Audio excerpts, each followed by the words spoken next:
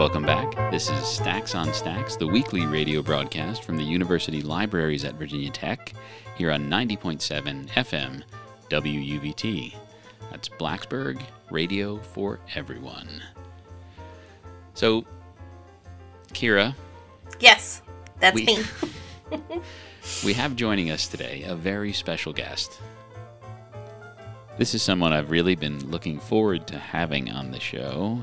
She's someone that I came through graduate school with, a very good friend, and just recently I've helped her to develop some aspects of a course she's been teaching now for 2 semesters called The Global Business of Pop Culture, which, among other things, and I guess we'll find out exactly what it entails, but definitely it's about comic books to a large degree, which, as you know, is a subject near and dear to my heart. Yay! Her name is Dr. Eli Jamison. She's a professor in the Pamplin College of Business, and she teaches in the Department of Management. So, Eli, it's a pleasure to welcome you to the show, and thanks so much for being here with us today. Thank you for having me. I am excited and nervous to be here. I am excited because people have to be sick of listening to me geek out about like tabletop RPG stuff, so now we get to listen to Joe geek out about something on the show. Oh, okay. Well, in the spirit of geeking out about something, let me begin with a comic book trope and ask you about your origin story, Eli. That is, or to put it another way, the origin story of this course. I'm interested in what it is that made you think of teaching a course about comic books in the College of Business. How did that get started? Yeah, so I, as you well know, Joe, we'll get into that later. I actually came into the superhero genre a little bit later.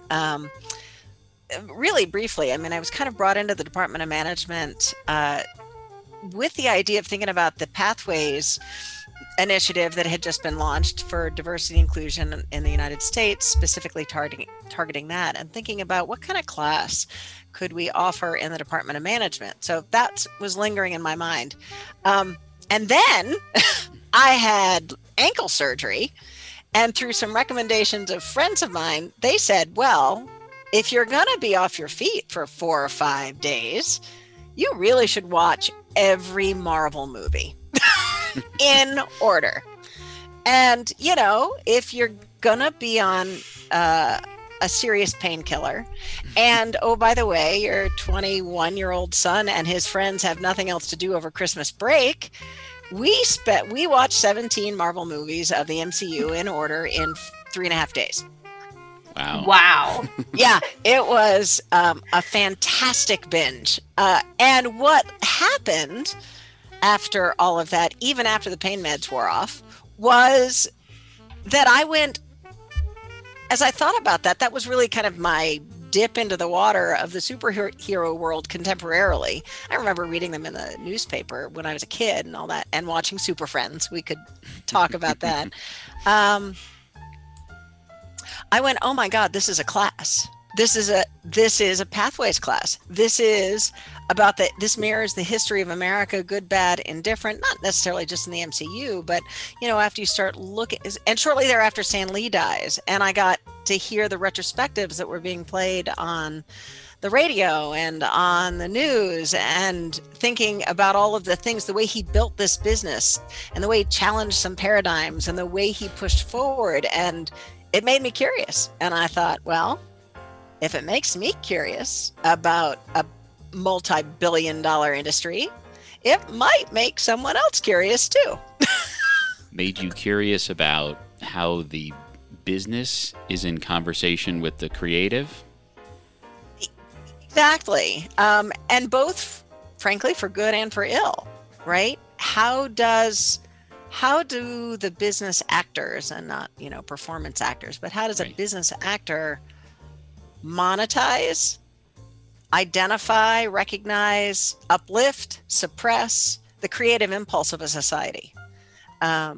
and that's really, I mean, unlike you, Joe, who have spent a lot of time thinking about pop culture, this really made me realize, oh no, as a critical lens, this is a fantastic way to spend some time. And oh my gosh, who doesn't need an escape right this second? But it's a great way to kind of reconsider the role of our various economic, social, and political actors writ large, locally, nationally, globally.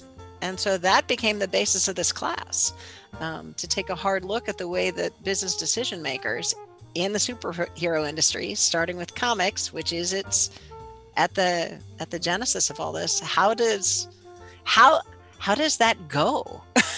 And how does that translate? Well, I'd love to dig into, and we'll see how deep we go exactly, the conversation between like how much comics reflect society or popular culture in general, reflect society and vice versa. But first, I'm interested in a different kind of reception, and that's like, how was this idea for a class received, both by the folks with the power to say, yeah, go ahead, teach a class on this, and then your students once you were up and running? Yeah, so that's been fun. I guess I would say overall, with the benefit of hindsight, it went way better than I predicted it would. I mean, the reception of it was much better than I predicted it would. But it's really interesting. One of the things, this is true in academia, but it's particularly true in the world of superheroes. There's a lot of claim and ownership within all of the territories on all of this, right? So what the heck is a business department doing with pop culture? We have a department for that. What the heck are you doing with superheroes? There's a lot of, and which you and I, Joe, had a lot of conversations around, you could make this whole class about DC. You don't have to do all the other things. It could be all about Batman. I remember you and I having that conversation one day. And you're right. There's so many different ways. And that's why it's called the global business of pop culture, and built as a case study. So for me, I'm looking at very specifically the superhero industry as a case, focusing on DC and Marvel in parallel. But you could get many of the same objectives out of the same direction. So, there was a little pushback in certain corners, but I have to tell you, by and large, I was surprised by where it came from, and I was thrilled when it didn't come from the places I expected.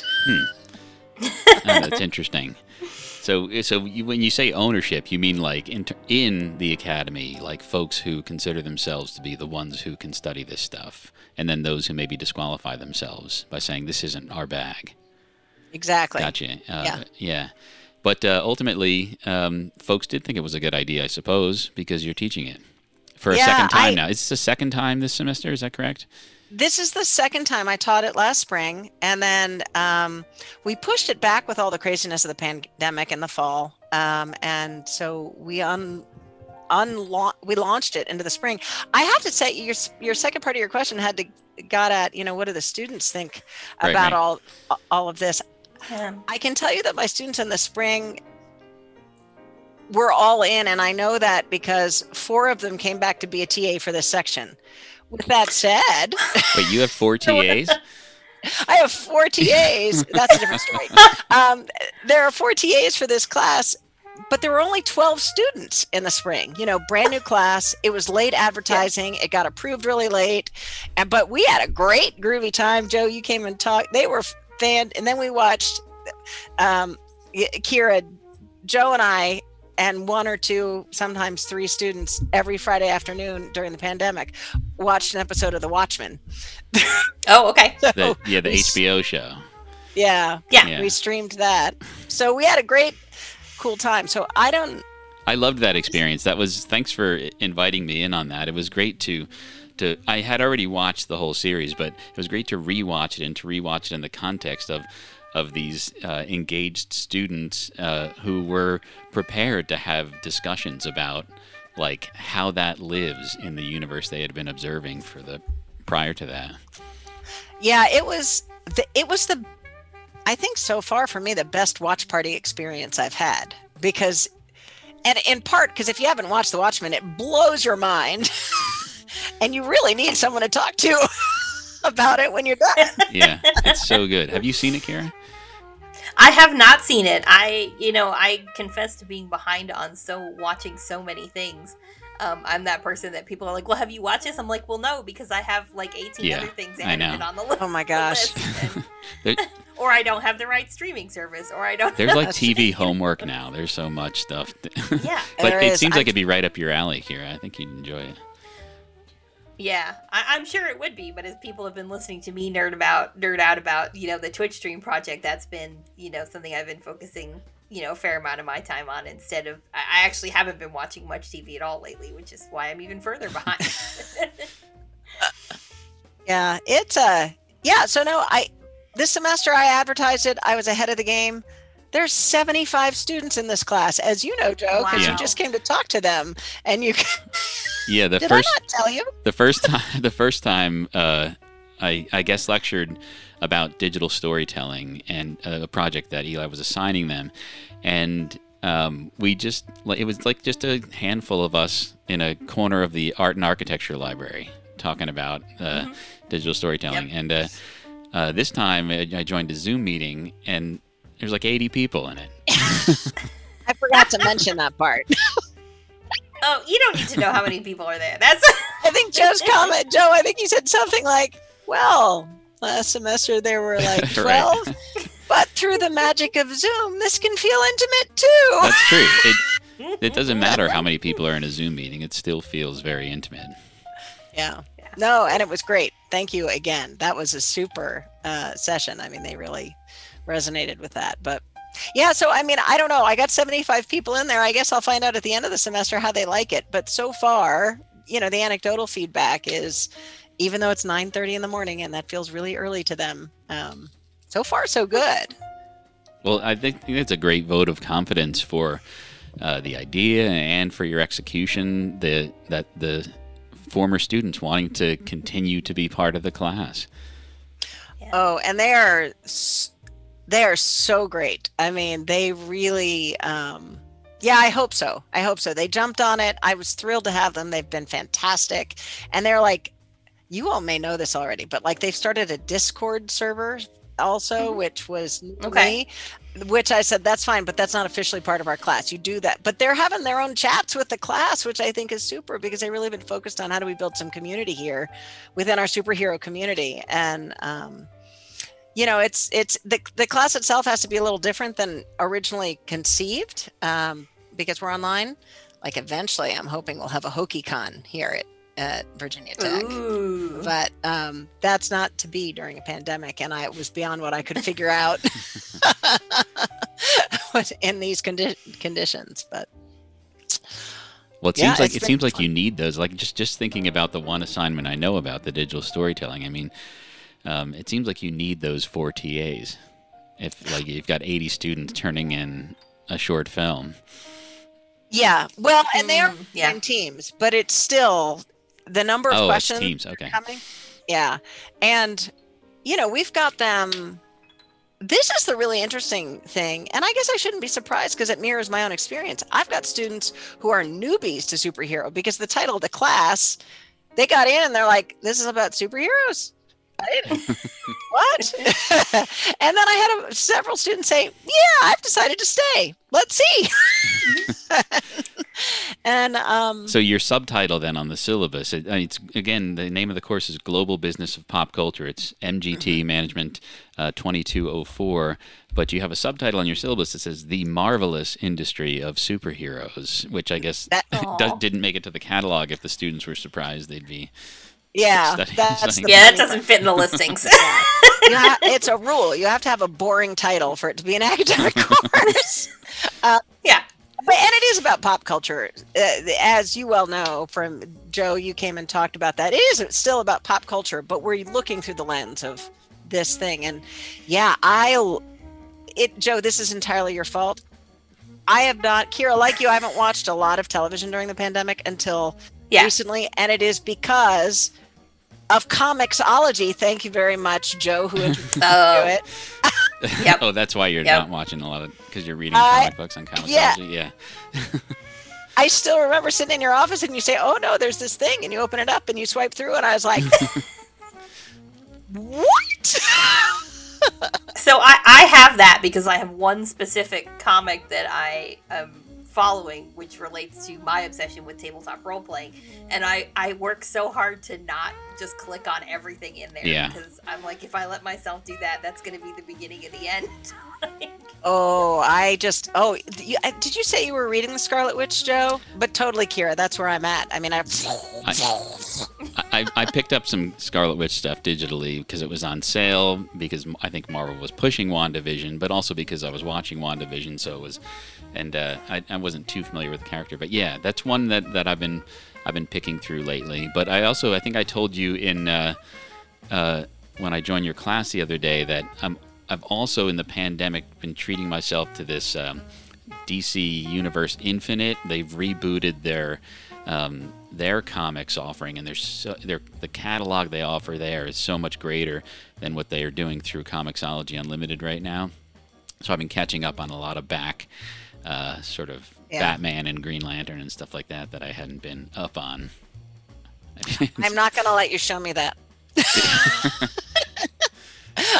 I mean, literally, when I would wake up in the middle of the night, I'm like, well, let me grab my... I think it's related to the concerns of your course, because you see behind the scenes all that they're doing, right? Like, because they took that DC Universe platform that they had, where all their shows and movies and comic books were being offered, and split it into two, combining the television and films part of it with HBO Max, right? And they created this sort of like super platform that looks a lot like Disney Plus does. So you see like the Marvel through Disney Plus and DC through HBO Max, sort of like watching each other and following each other's model, and they're figuring out how to supply content in this new climate, this new atmosphere, this new the new way of things with regard to subscription economy and digital consumption of everything. Yeah, I think it is a great thing, and that's one of the things we're talking about in the class. So we've got this digital storytelling project, and some of the proposals have just come in, and they're so fascinating. But the last thing that they're doing, instead of hosting a HokeyCon, to your point now, is they're pitching a proposal on what's the future of superheroes. And getting at what you just described, right? What's the business model that's going to prevail? Is there going to be room for multiple in the world of mergers and acquisitions and these giant embedded corporations, and the rise of the Chinese superhero and that industry? And in India, they have their own, their own momentum around these sorts of things. So the second half is to take it globally, but also to take it and look at, all right, there's some superhero exhaustion, right? Out there. So what does all this mean? So I look forward to find out from them. What do they think is going to happen? Historically, and Joe, you know this, I mean, but it's written about elsewhere too. When they veer away from the comic book story, that's when they go awry. I think you and I spent some time talking about that, whether it's TV or video, movie. Yeah. Well, and that's the other kind of ownership that goes along with it. That's where I thought you were going. First of all, when you talked about sort of academic ownership of who can study this and that, but it's an industry that's fraught with like this sense of like fan community ownership over arcs of continuity and character backstories, and what will fly and what won't. Not literally, but because actually some of them do fly. Sometimes literally, yeah. Sometimes I do think it's interesting you said, but ownership is absolutely. So while I say it's focused, and it is, on what are the decisions being made in the business, those decisions are always in conversation with the fandom. I mean, exactly to your point. So and DC addressed that in during the pandemic. There was this huge multi-day event they called something like, what was it, DC Fandom or something like that? Did you participate in that at all? I was wondering. I meant to reach out with you when I saw it was happening, but I don't remember if I did or not. I saw it, and I think it flew past me because I thought about that. We should have done that. That would have been fun. Yeah, it was all about sort of interacting with the fan community, but it was also very salesman-y too. So. Well, I mean, that's the other reason that this class fit. So from sitting around sitting around recovering from surgery and watching movies, I then went to a Comic-Con just here in Roanoke. And that's capitalism on steroids. There is, even at the smallest kind of, I mean, it is a fascinating like thing just to watch about while people are dressed up. I mean, they're all in the pop art, right? I mean, they're all in it. It's fantastic.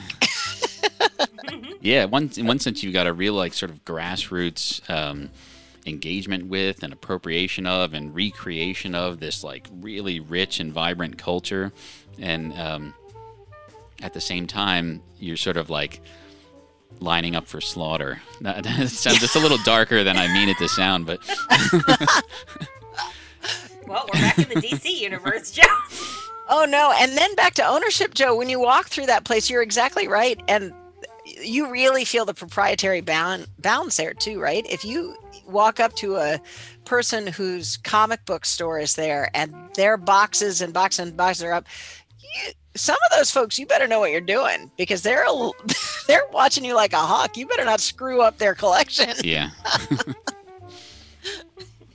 It's serious. But so on the point you touched on just briefly a moment ago, learning from your students. So what are you learning from them? What are they drawing out of all this engagement? Yeah, well, I think one of the things I'm learning about, based on just, for example, where their proposal pitches are, because they're going to do this digital storytelling project, I'm learning that they are, I mean, we know statistically this is true, but they are really interested in figuring out the disconnects between what we say is important as a society and what is important. And that has shown up in everything from race to questions of gender to, we've got questions about even bullying and the way they reflect a lot of themselves. Like I've got one group who wants to go all in on Spider-Man and the way that kind of youth changes across time and how do they look like and not look like, and reflect the challenges of youth across time, which is really, I mean, they're thinking about some serious stuff. I know it's a project, I'm making them,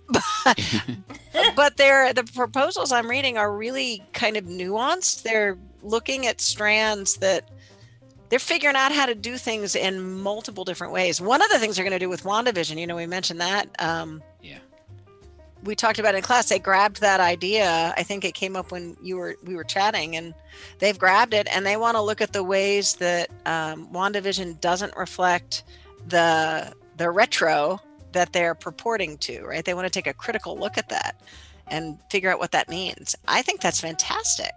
So kind of getting at what's anachronistic about WandaVision in ways that we don't even recognize because we're so embedded in our normal of now, right? The normalized constructions, in WandaVision there's a lead actress, the lead actress who is a Black woman, and she takes a primary role in this sitcom, which just wouldn't have happened on the Brady Bunch, which is kind of like one of the settings of the scene. So, Yeah, absolutely. So it sounds like they're really drawing some great observations out of the material, out of their engagement with the material, which is certainly a testament to your strength as an instructor and what you're doing to present the material and the assignments to them, but also must be extremely gratifying for you as an instructor, and could bode well for the future of the class.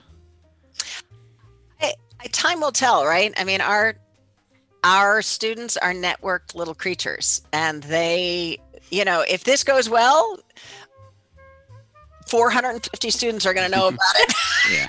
If it doesn't, 1,000 students are going to know about it.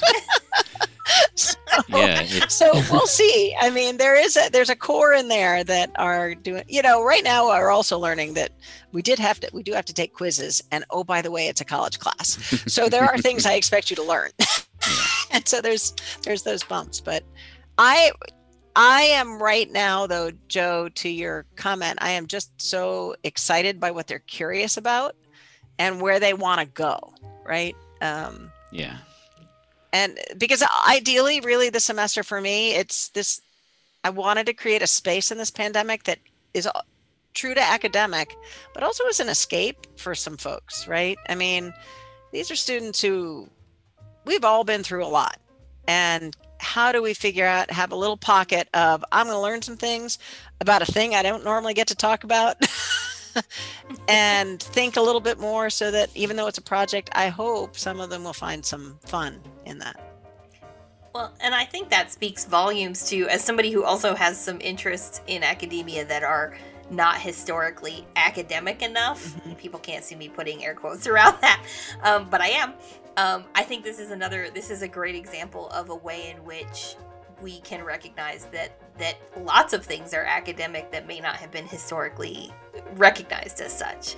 That it's, if your interest is in superheroes and comics, if your interest is in role-playing games, if your interest is in, I don't know, all kinds of things. But my point being, these things have academic aspects, and also it's okay if academia accepts these things as areas of research and scholarship too. Yeah. Yeah, I think and I think it's great. Go ahead. Sorry. I think it's great you're doing shows like this, because in trying to figure out if you can create a new class, you have to go out there and look at what classes are out there. And there's some cool things. There are some really, and maybe even growing numbers of some cool things out there, to your point, Kira, about all that. Yeah. Yeah. Yeah, and I think the way Kira describes it's one of the most important things, not just for the academy, but for human society, right? A little less gatekeeping, a little more yes and everything is enriched. Yeah. Yeah. I was really pleased. The support I got really through my department, through my college, they were all like, yeah, that sounds good.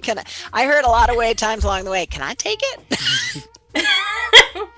But people like Joe and there's Isaac Magana and Larry Cox. There are some experts on this that are expert in the field that, through a lifetime of commitment to this, that have been wonderfully generous too with time and resources. The library bought a lot of stuff thanks to some hard work from Joe, and that was... Oh yeah, we should plug that we came up with a list and got a lot of it bought, and it's at the Art Arc Library right now. So if you are inclined to make a physical visit to the Art and Architecture Library, you'll find a greatly expanded comics and graphic novels collection. Yeah, I've greatly expanded. It's a good collection. I'm waiting for the next budget to be, fluid. We can make another list. So buying more comics, and what else is in the future for this? Are you planning a companion class or changes to this one, or is there anything you're thinking of that you want to mention? Well, I mean, going forward, the original conception of this class didn't plan on a pandemic. So what I would really like to see is there's a lot of things I'd like to do with it. So one angle is to spend some time actually planning a Comic-Con. So this future, the superhero project morphs into, all right, let's put together a business plan for how would we do a Comic-Con here at Virginia Tech. And then the next semester's class actually puts it on. The other thing I would really like to do, I don't know if it's possible yet, but coming to a theater near you, is also create a study abroad where I take students to the San Diego Comic-Con. There's these I don't know if we have those. I know at other universities they have the, go study in the United States, but go study somewhere else. I mean, it's the largest, or the New York one, either one. But, I think, or go to one in India. I mean, I think it could easily be a study abroad class because it is this global industry. Wow, that sounds great. I'd love to do that.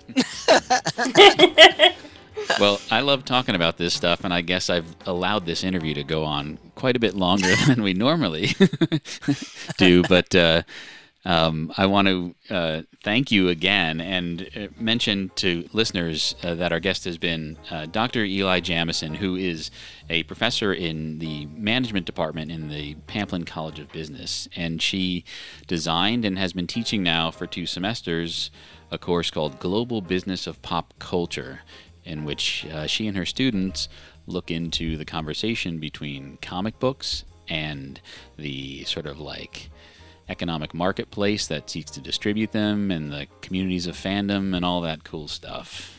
So thanks again, Eli. Yeah, thanks for having me.